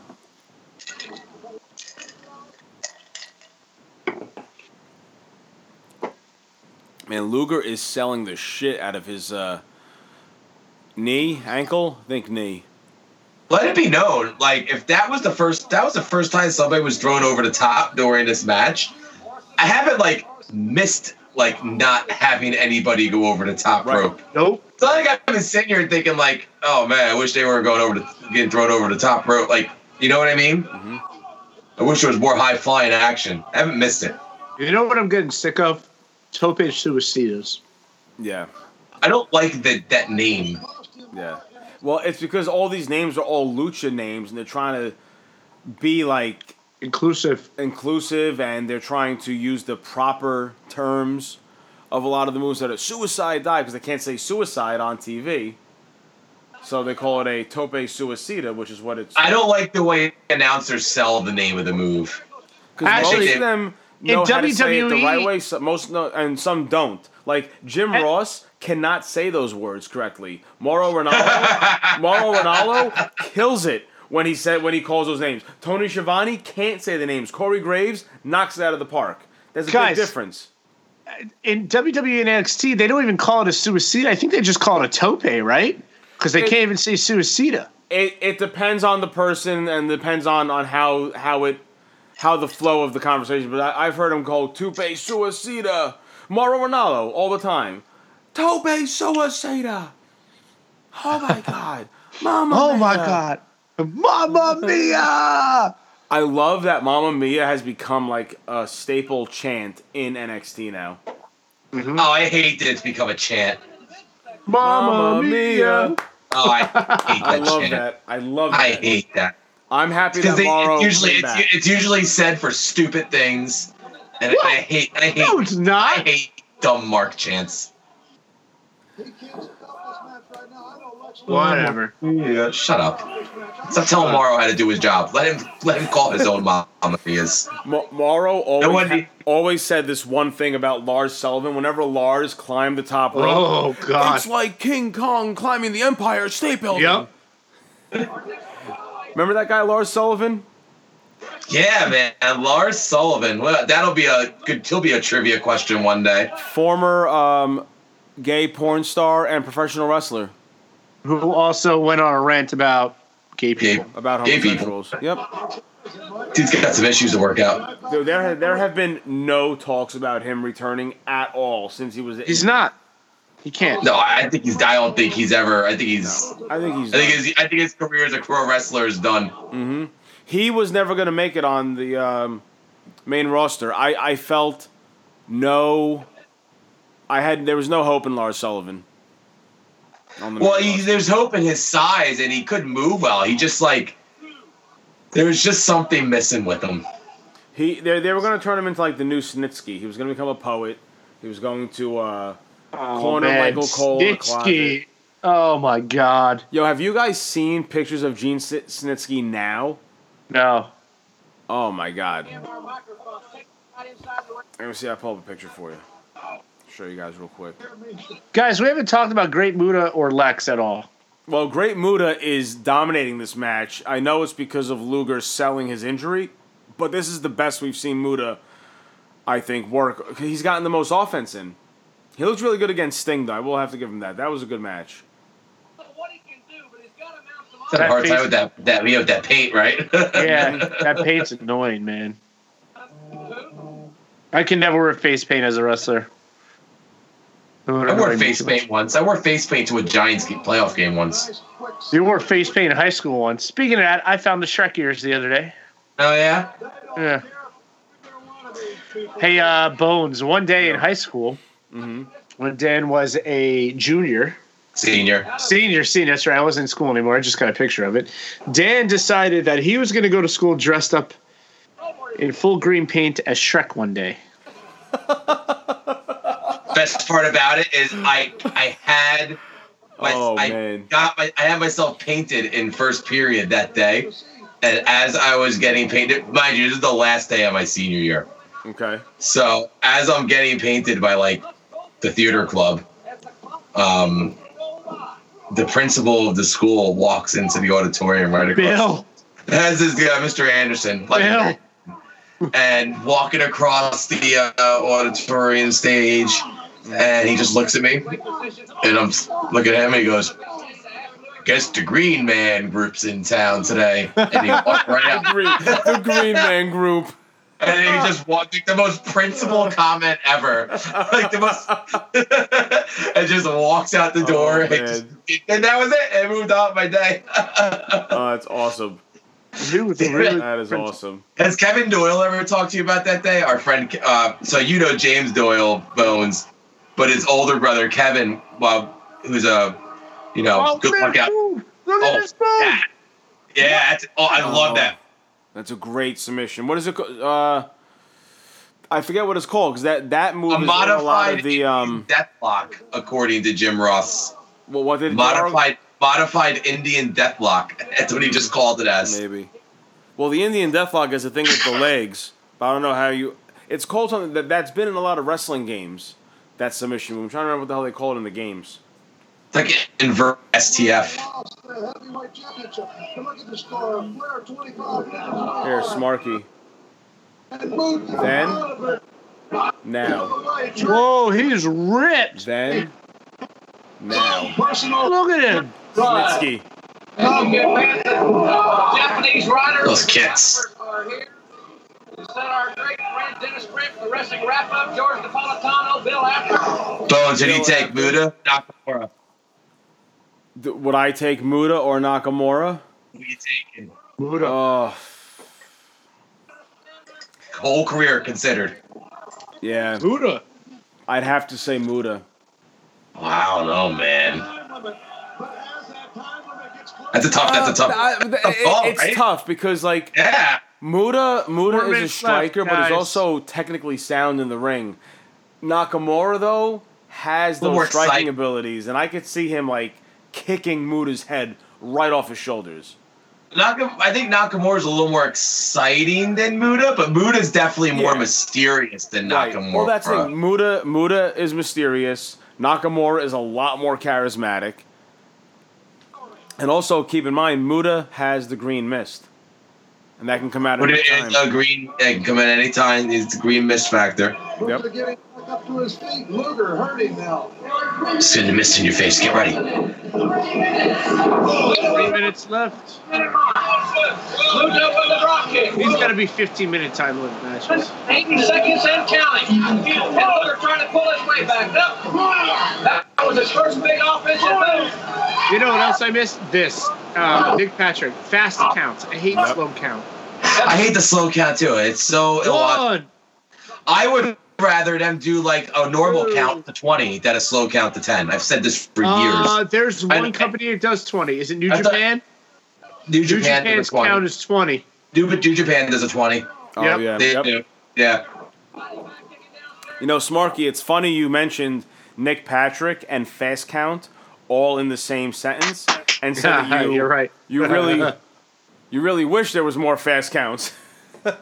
When Nick Patrick is known for his infamous fast count. Yeah, he's the NWO ref, right? He's the NWO ref, yeah. Nick Patrick becomes the NWO ref. Yep. Just like Scott Armstrong was the authority ref. Yes. Ref. Yep. He was Scott Armstrong's inspiration. Mm-hmm. Nick Patrick did a good job with that, man. He was a good dirty ref. Yep. And he dyed his hair black too. He had the mustache. He played the whole part. He played the character. Yeah, he played. That was terrible. That was Muda. He did not sell that. He didn't flip over at all. I wonder if that was language barrier miscommunication. Well, that and you have two separate styles in here. Yeah. Muda just ripped the paint off, bro. Oh!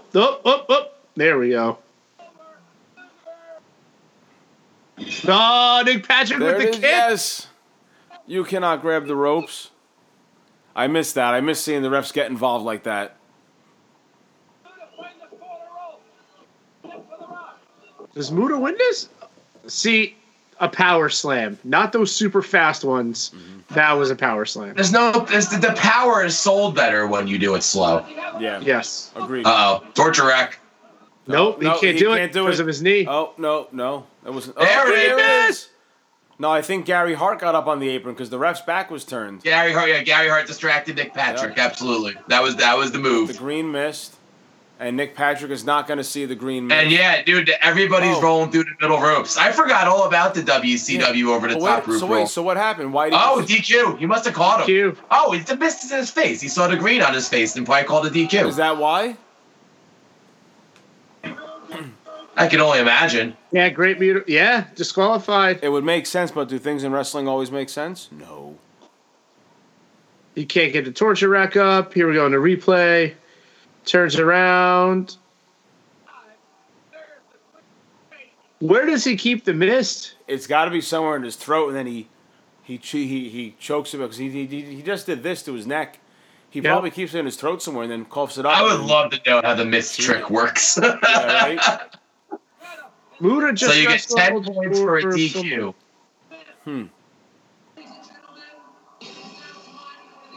All right, so now, oh man, Samoa's 3 in a row. This is going to be an awesome match.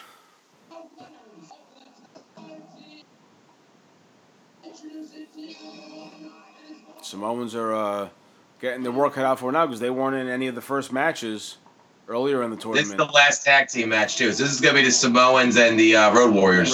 This is insane. Could you imagine having to fight, 3 times in a night, right? Mm-hmm. Oh, look, they're right behind him. Where's Ellering? No, Ellering. There he is.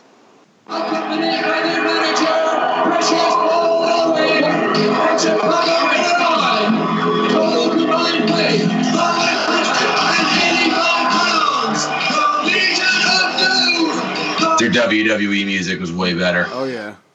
What out of rush. What a rush.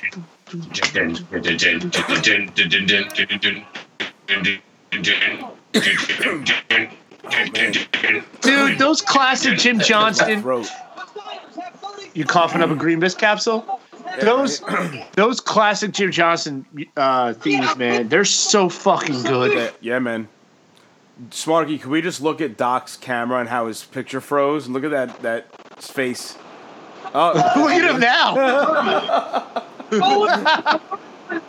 Doc's just playing with us now. The Samoans are in the lead. Oh, Steiner's by 5 points because they had that countdown. The logical thing would be to put everything in order. Right. It's the South in the 80s, buddy. Oh, man.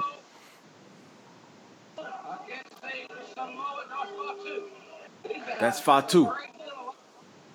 That is Fatu. And look at the size of animal. Well, you know something, when you Big come from Oh. Pile driver. Oh, God. You can't. Oh, no sell. He no-sold a pile driver from a Samoan. Who no-sells a pile driver? Especially one that actually gets you get dropped on your head. It's like a pogo stick.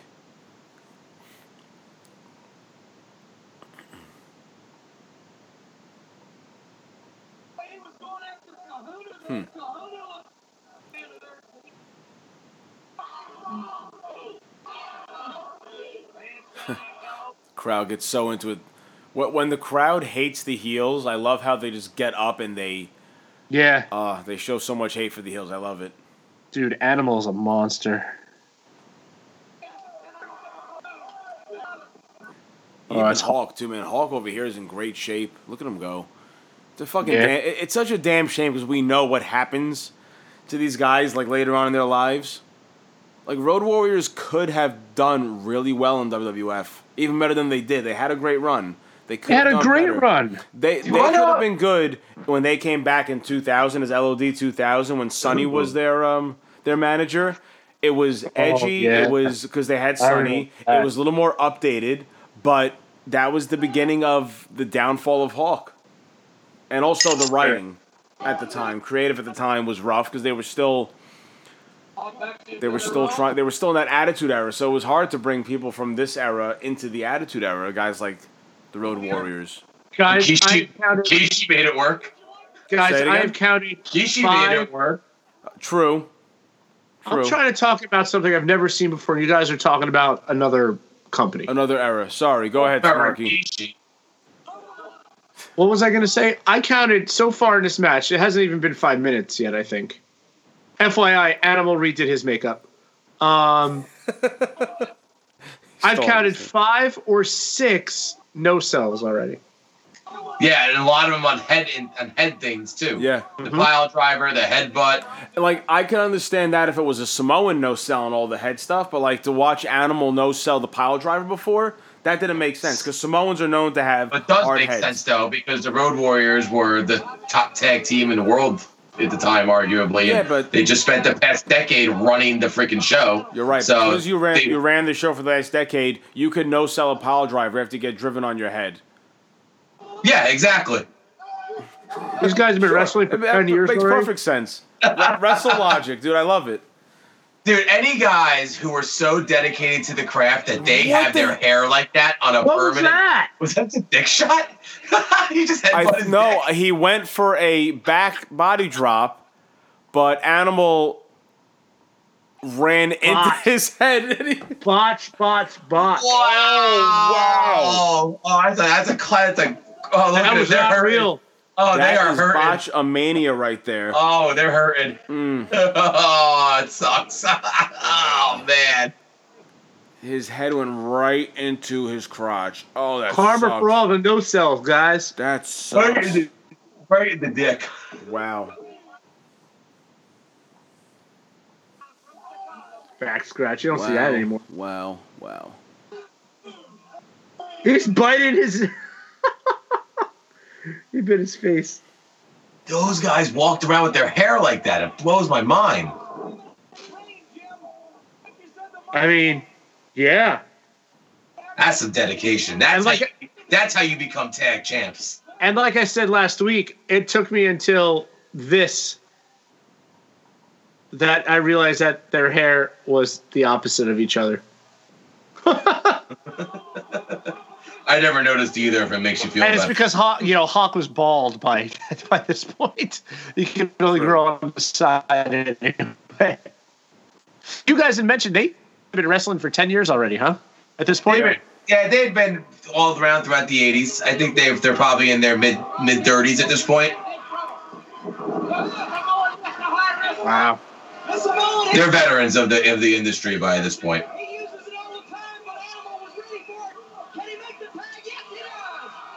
Hawk over the top rope. Thought you couldn't do that. Oh, I guess if you're deleting it too. No, you can't get thrown over the top rope you can't go in the ring out. You can go from the ring in. You can't go in the ring out. Okay. And now Hawk's out. Bill Watts rules. No.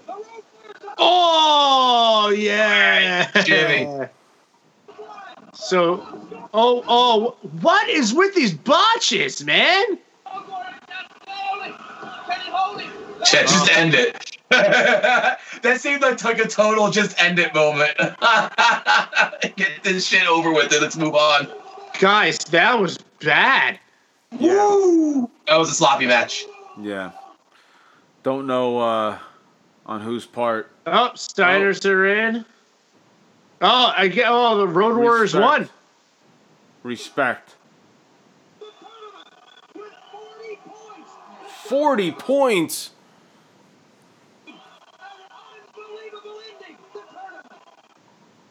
Wow. Interesting. All right, so the Warriors won the tag. So who turns on who?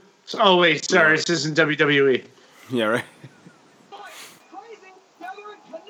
Oh my God, it was second one to the balls.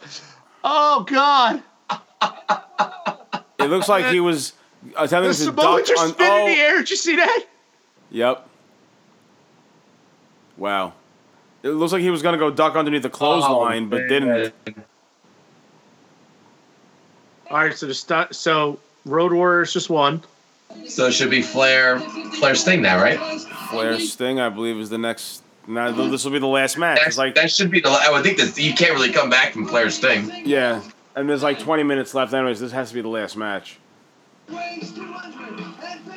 Sting changed his makeup. All right, so you know what? Sting doesn't care. Muta did it wrong. Muta should have redone his makeup before every single match. You're right. Is that what you want to hear? Smarky? Yeah, that's what Muta should have done that. We're sorry that Muta did not redo his face paint for you, for your first run-through of Future Shock. Look at that rat tail.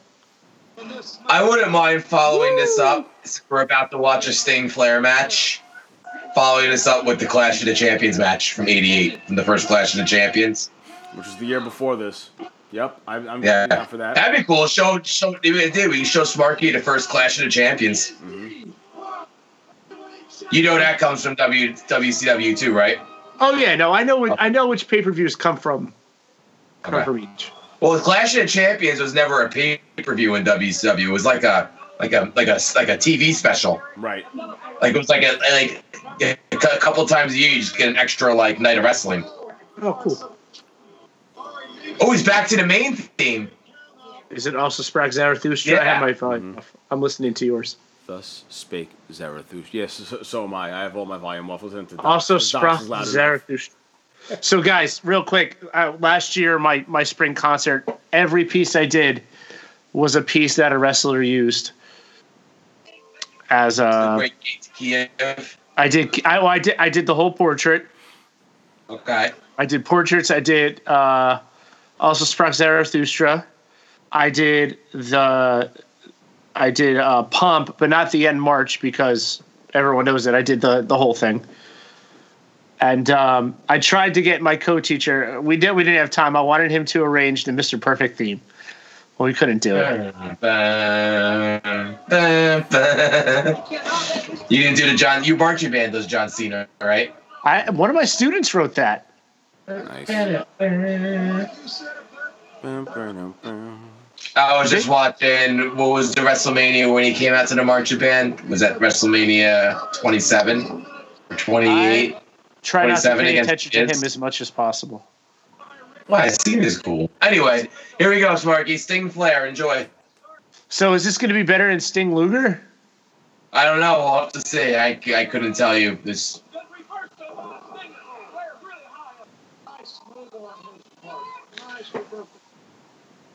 So the commenting team here still, it's Jim Ross, Funk, and Cornette. Yep. I don't think he's going to work anymore. I don't think anybody's going to hire him anymore. After that last comment? A little much.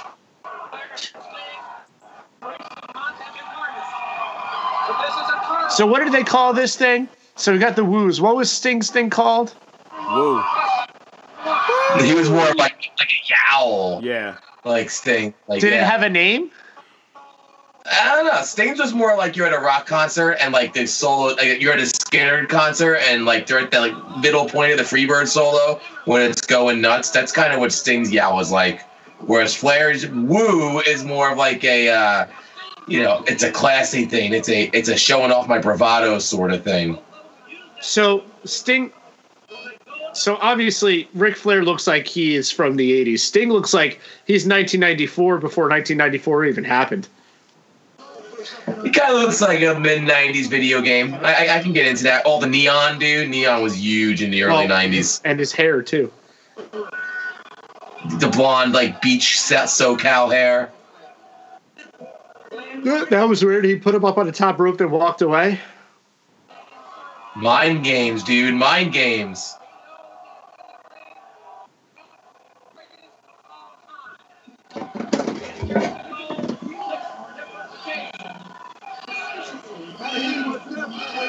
Oh, man. I didn't realize how big Sting is. He's a tall man, huh? in the last pay-per-view of his career in the 80s. Will he be able to dominate in the 90s as he has in the 80s? Sting and Luger. This is great. I love when there's the power of strength. Test the power. Test the strength. Whatever the hell you want to Yeah, test the strength, test the power. Himself in this world to be a success. And Ric Flair believes in himself. Sometimes I love that Punk actually can speak right now. Oh, you may. Hey, Doc, can you lower your volume a little bit, please? Knows that he's the underdog because you're in the ring with the world's champion. I don't care who you are. You are Thank the you. underdog. We had like this weird sound in the microphone. That was a really good impression of it. Thank you. You heard the same shit too, right? Yeah. Thank you. But leave it to Doc to fuck things up, you know? That's Okay, pop quiz. I made it stated this last show when we talked about this, but now it can be a quiz. Ric Flair is the champion right now. Which reign is he in? Oh, man. 89? Let me hear your guess. I'll take both your guesses. Oh, you know what? I said 40. I'm going to say sixth. Sixth. Sparky's going to go sixth. Bones? No, I don't think it's that. I want to say... I said 4 originally. I think I'm going to go with 4. 4? I think so. 6. The answer is 7. Ooh, really? Lucky you were 7 closer. in 1989? Really? 1989, when he was in the midst of his 7th world title reign. So that's 7 NWA World Championships? 7 NWA. He was a 7-time NWA World Champion. It was the only championship he had won at that point. And no one else at this time has held a title as many times as him, correct? False. Harley Race, I believe, was an 8-time champion. Gotcha. Either 7 or 8. Man, I got to find that picture of me shaking his hand. Who, Flair? No. Harley Race is the 7-time champion, too. Harley Race is the 7. I'm sorry, 8-time. 8-time. He is, okay. So... Well, okay, so here's the thing. It's one of those, his 8th reign is one of those, like, weird disputed reigns where, like, he won it in a tour of New Zealand and over Flair after the Starrcade match from 83. And it was recognized by WCW and the NWA, but then it stopped being recognized by him at a certain point, like it says 2011 here. So you could say he was an 8-time champion. You can say he was a 7-time champion. But I think the official history books now call Harley Race a 7-time champion. Now, and him and Flair were the only 7-time champions. Well, we have to ask Billy Corgan. Yeah, let me slide into his DMs. I'll tweet at him. He doesn't go by Billy Corgan. That's the best part. Was it William James? Well, yeah. Right? Yep. William James Corgan. I got some more trivia. Before the 7 world title reigns, who's next on that list? I'll give you the number. It's 4. But Buddy Rogers? Not Buddy Rogers. Oh, what's his name? Minnesota. Not Thez. Nope, you're right. Thez. It's Thez? Some people recognize Thez as a 4-time champion. Some lists recognize him as 2. It's like these stats are. It's like the stats for like early world title range are like Negro League baseball stats, where they're just incomplete and you don't know how accurate they really are. Who was I thinking of? I wasn't thinking of Thez though. I was thinking of the other guy from Minnesota. Vern Gagne. Yes, Gagne. And he was AWA. Yeah. Vern Gagne was the AWA. Oh, that's right. Yes. Yes. He owned the AWA, right? Yes. Anyway, back to the match. So we have Flair and Sting here. It's been pretty equal. You have Flair's, what do you want to call it? Flair's psychological fighting versus the power of Sting. Yes, Sting was considered like a better version, a more athletic Hulk Hogan in this time. Yeah. He was. That's what I would consider him a more athletic Ultimate Warrior. Well, yeah, that's what they brought him in. He was supposed to be the answer to the Warrior, as you can tell from the look. It's funny, but he's such a better wrestler than Warrior. And yeah, they were teammates and bodybuilding and workout partners and whatnot. Right. And but I mean, Sting was he cared so much more about the business than Warrior ever did.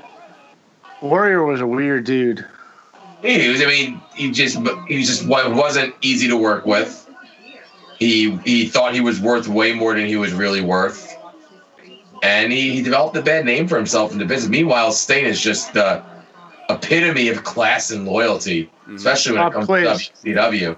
Ultimate Warrior's original name was not Ultimate Warrior. What was it? Dingo Warrior. The Dingo Warrior. There it is. So Sting. The Dingo Warrior. Look at this. Flair putting Sting in the air for like 10 seconds. Dude, that's a pro there. Was the Ultimate Warrior going by Dingo Warrior when he was in the Blade Runners with Sting? Were those their names, Sting and the Dingo Warrior? That I do not know. Let's look it up. Don't worry, Smarky. You're off tonight, I guess, so you need to watch this. So we'll do all the research. That's why, I haven't been looking it up because I've been engrossed with this. It's been a good match. It's been a great pay-per-view. It's been a solid pay-per-view. No. I don't know. I have nothing to stack this up against, though, you know? Okay, so Sting... Wait a second. Future Superstars. Oh, look at that pin. Wow, what is that? Oh, that's a spladle, dude. That's pretty cool. I didn't know Flair rocked one of those, I didn't know Flair rocked that move in his arsenal. Okay, so Sting went by... They each had two different names. It was Blade Runner Sting and Blade Runner Rock. So Ultimate Warrior was the original Rock. And then they went by the Freedom Fighters, and they were Freedom Fighter Justice, which was Warrior, and Freedom Fighter Flash, which was Sting. Wow. The 80s were terrible for names. They were also known as Power Team USA at one point as well. That's crazy. Damn. So, who out of these two, God, who do you put over? Obviously I have a feeling it's going to be Flair, but this is so interesting. How do you put one of these guys over? That's the best part about this round robin tournament. You know, it was no faces and heels. It was just who's the best wrestler, who could last. You know, who's the best wrestler, who's the best tag team. So I think who's going to be the best wrestler of the 1990s was who this tournament was supposed to determine. Well, does Sting go over then? That would be the logical You're gonna thought. have to wait and see, I guess, Smarky. God. So you've got what you want to see. So now you, as the fan, know what you want to see. You want to see Sting win. Do I? I'm not sure. Do you? I said Flair was coming off one of the best years of his career in 1989, so he's just as hot right now as Sting. Yep. Well, it's got to be over soon. There's only and Flair's left. And he's not at the point in his career where he needs to start putting people over because next in line. Right. So this is 89. So he's in WCW for another 2-3 years before he goes over. 90. He goes to late 91. Late 91. I thought it was 93. No, it was late 91 to early 93. He spent 15 months in WWE. Didn't he bring? He brought the big gold belt with him, didn't he? He did. Yes, mm-hmm, he did. But that was part of his first storyline. He wasn't supposed to have it. No, he wasn't. It was quite controversial. Did you guys watch the Broken Skull sessions with Ric Flair? Yeah. The only one I've watched is the first not one yet. with Taker. Good. I've only watched Taker. That's the only one I've watched. So. Taker was good. Big Show was good. Bret Hart was really good. They're talking about Montreal Screwjob. I'm not a huge Big Show fan. I'm really not interested in the Big Show one as much. Oh, I am. That guy, he's just a nice guy. Yeah. I like the Big Show. He's never been one of my favorite wrestlers. Yeah. Have you guys watched his show yet on Netflix? The Big Show? No, I have not seen it yet. What are you doing, Rick? You're going to get disqualified. Yep, no over the top rope to the outside. Right, so it's okay to go inside from the top, like you said. But you just can't go over the rope outside. All right. Bill Watts rules. Cowboy Bill Watts. And I'm assuming Bill Watts is why Gary Hart's in WCW. He brought Gary Hart over. Look at all these no cells. Oh, that's why Sting's. Oh, he's he's pumping up now. He's stinging out. Sting got Hogan thing. He was at that level. Hogan used to Hulk out and Sting stings out. Here we go. Oh, Sting was awesome. Sting was. Here we go. Old school counting the punches. Smart. And Ric Flair's just standing there, not even doing anything. 2, 3, love it. 4. Bust me open, you. Only 5. Ooh. You know what I haven't seen Flair do yet? Blade. I haven't seen a Flair flop. Oh, true. Yeah, or we can't blade till now. He had to get through a whole night. He couldn't blade. I'm not talking about blading. I just want to see him flop. Here it comes. Here you go. There it is. Look at it. Look at how people pop for that. They wait to see that. Oh, someone's coming down the aisle. Someone's coming down the aisle. Someone's coming down. Everyone looked away. There's the Scorpion Deathlock. Wait. What does he call it? Scorpion Deathlock. It's just a figure 4, right? Going out, or someone getting thrown out, maybe. Sharpshooter. That's why I meant sharpshooter. Yeah. Oh, knee breaker. You don't see that very often. So here's another question for you. The only thing we haven't seen Flair do is the whole put his hands up the no. Yeah.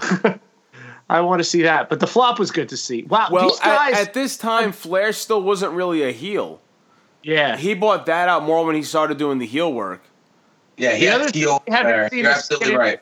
The other thing I haven't seen yet by him is him getting whipped into the corner and going over the rope. Flipping over. Yep. He can't, right? Because that would, I guess that would be a disqualification. No. Yeah. He would have to go to the apron. He would have to go to the floor, not the apron. I don't know if the apron counts or not, though. Good point. Weird rule. Someone get on the phone with Conrad and ask him to ask his father-in-law. So a draw. If this match ends in a draw, Luger wins. I just heard Jim Ross say it on my commentary end, which is why I keep the commentary up so we can be informed when need be. Thank you. Closed caption, you know. And well, you just like having your TV too fucking loud, so we have to mute ours. Fucking way to sabotage the show, bro. I got to tell you, this is good stuff. Wins the match. Yeah, this has been the best match of the night now. Look at the way they sell it. Oh, look at that bridge. That's some jet. Oh, slide in. And again, false finishes, man. It's just, and the way they're selling it, the storytelling, it's perfect. Kerry Von Erich pinned Ric Flair with that move to win the NWA title in 1984. Kerry was the Texas Tornado, right? Yep. With that backslide pin. There are too many Von Erichs. I'm sorry. Well, there were. There's only one left, I think. That's another wrestling family that unfortunately it ended in a lot just unfortunately couldn't grow as much. A lot of mental health issues in that family. In the family. Didn't Larry just died, right? A couple of years ago? One of them, I don't know if it was live, but one of them just recently. The only one that's alive still is Kevin? I think so. I think he was still wrestling. No, I don't think he wrestle anymore. You got. Small package. Oh, that's it. He got it. What? Wait. They both had their. I think they're calling offense. Oh, fireworks! Sting. Fireworks!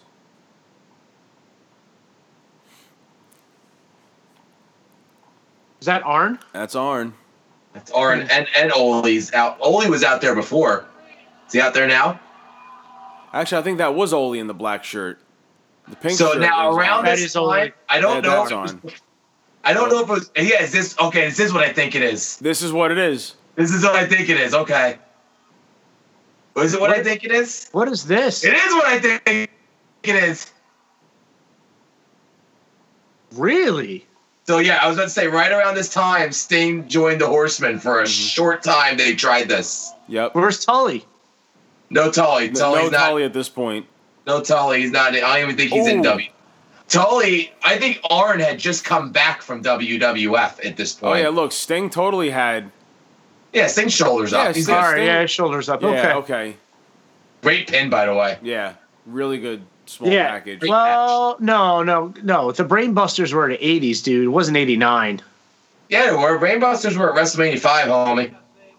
Oh, here we go. Oh, yeah, you're right. You want is that Gordon Solie? A Solie? little bit, Doc? It is Gordon Solie. Want me to turn it up? Not too much, a little bit though, just to get some of the announcing here at the end. You now know who the Iron Men are. The Road Warriors. We come out to that tune every stinking match, and we lived up to it every stinking match. And tonight we did it again for you and for us. I'm tired, big man. The most die-hard fans in the wrestling world are right here in Atlanta, Georgia. Thank you so very much, gentlemen. I'm going to try and get the winner of the single tournament. You have Paul Ellering. Let him talk. What the hell did he even do for him? Yeah, Hawk and Animal can't. Don't give them mics. Put Ellering on. Yeah, Hawk got a promo. You leave Hawk alone. Oh man. Hey, but Hawk was a great. So that's it. Jim Hurd, Jim Ross, producer. Here we go.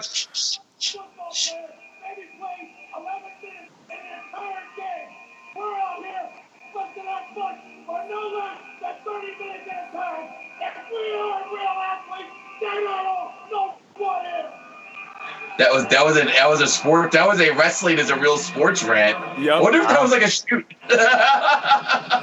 Awesome. Oh, gotta stop it. All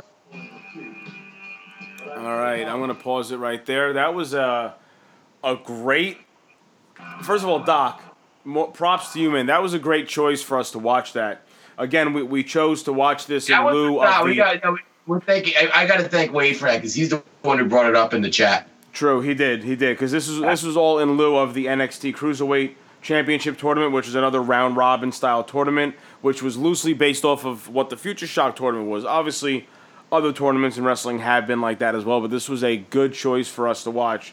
Smarky, what's your breakdown, man? How are you liking WCW so far? How'd you enjoy this show? Well, just like I said before, I'm really enjoying it mostly because of the quality of wrestling. Like I said, I watch NWA and AEW because of wrestling. Right. They wrestle. Storylines are cool. Storylines were cool when I was a kid, but I like watching people fake beat the shit out of each other with cool moves that do stuff like that. I like this a lot. Again, I like seeing people, in the middle or beginning of their careers. I can't wait to watch some other stuff where I see people I've never seen before. Right. Well, we definitely have a lot planned for you to see over the upcoming weeks, months, and into the future and beyond. So listen, guys, on that note, we're going on almost the 2-hour mark here. So we're going to call it a night. So fam, if this is your first time tuning in, thank you for joining us for episode 72 of the Fourth Wall Cast, which is part 2 of our series, Smarky Does WCW, as we completed watching the 1989 Starrcade, which held the Future Shock Iron Man and Iron Team tournament. When we return to WCW with Smarky with us, we're going to go back, to watch the Clash of the Champions from 1988. Some of that card includes Mike Rotunda taking on Jimmy Garvin, Midnight Express taking on the Fantastics. We have the Road Warriors and who? The Fantastics, bro. Bobby Fulton and Tommy Rogers. These are old school NWA wrestlers, bro. That's for the NWA United States Tag Team Championship. Oh.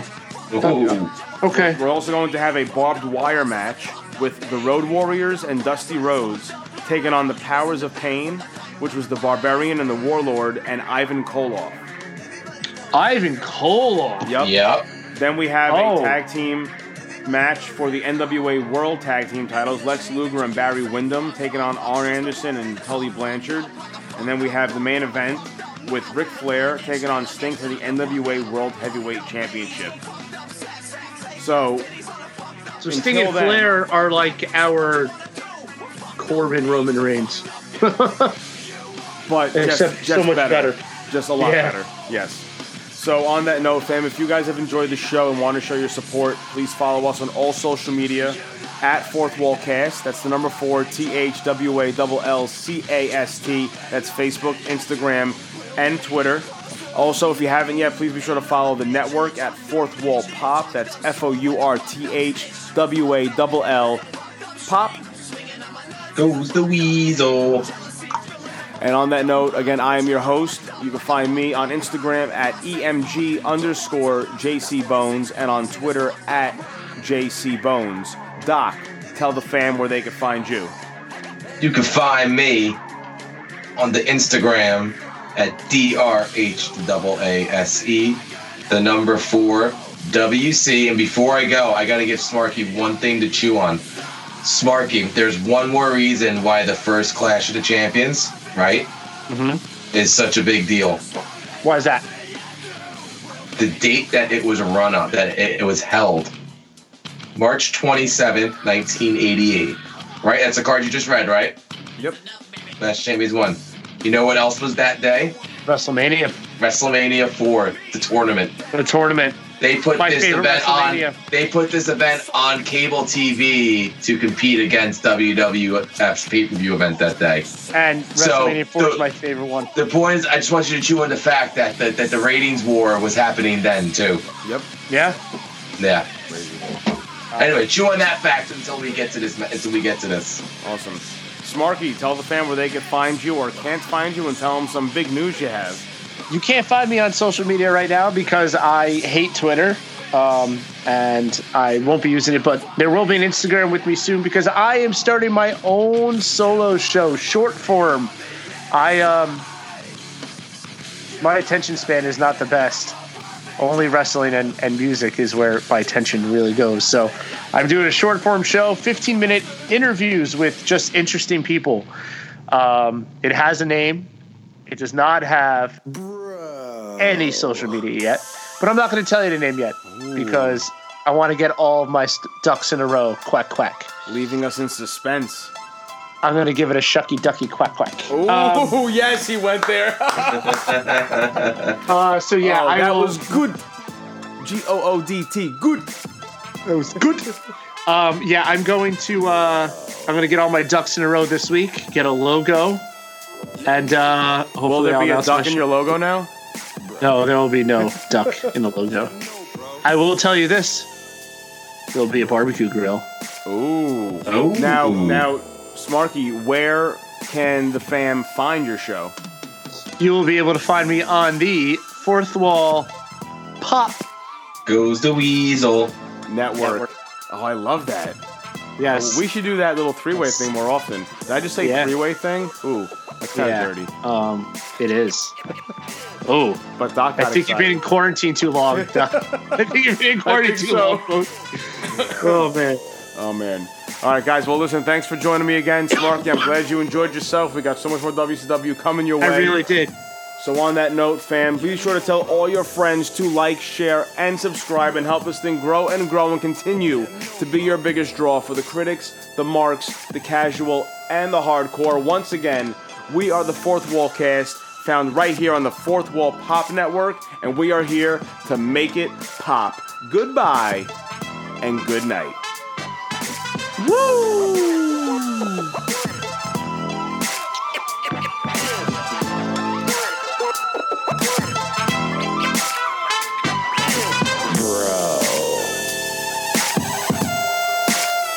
Let him know, bro. Bruh. Let him know, bro. Bruh. Let him know, bro.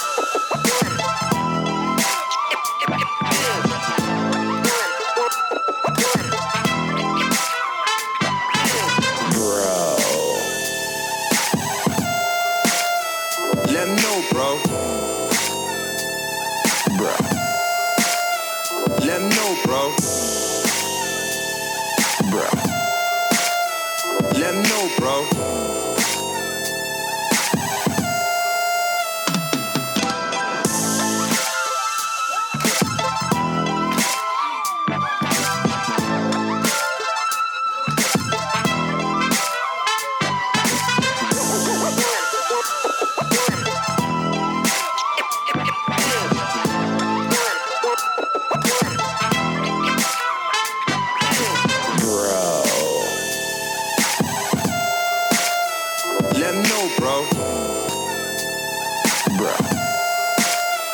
Let him know, bro. Bruh. Let him know, bro.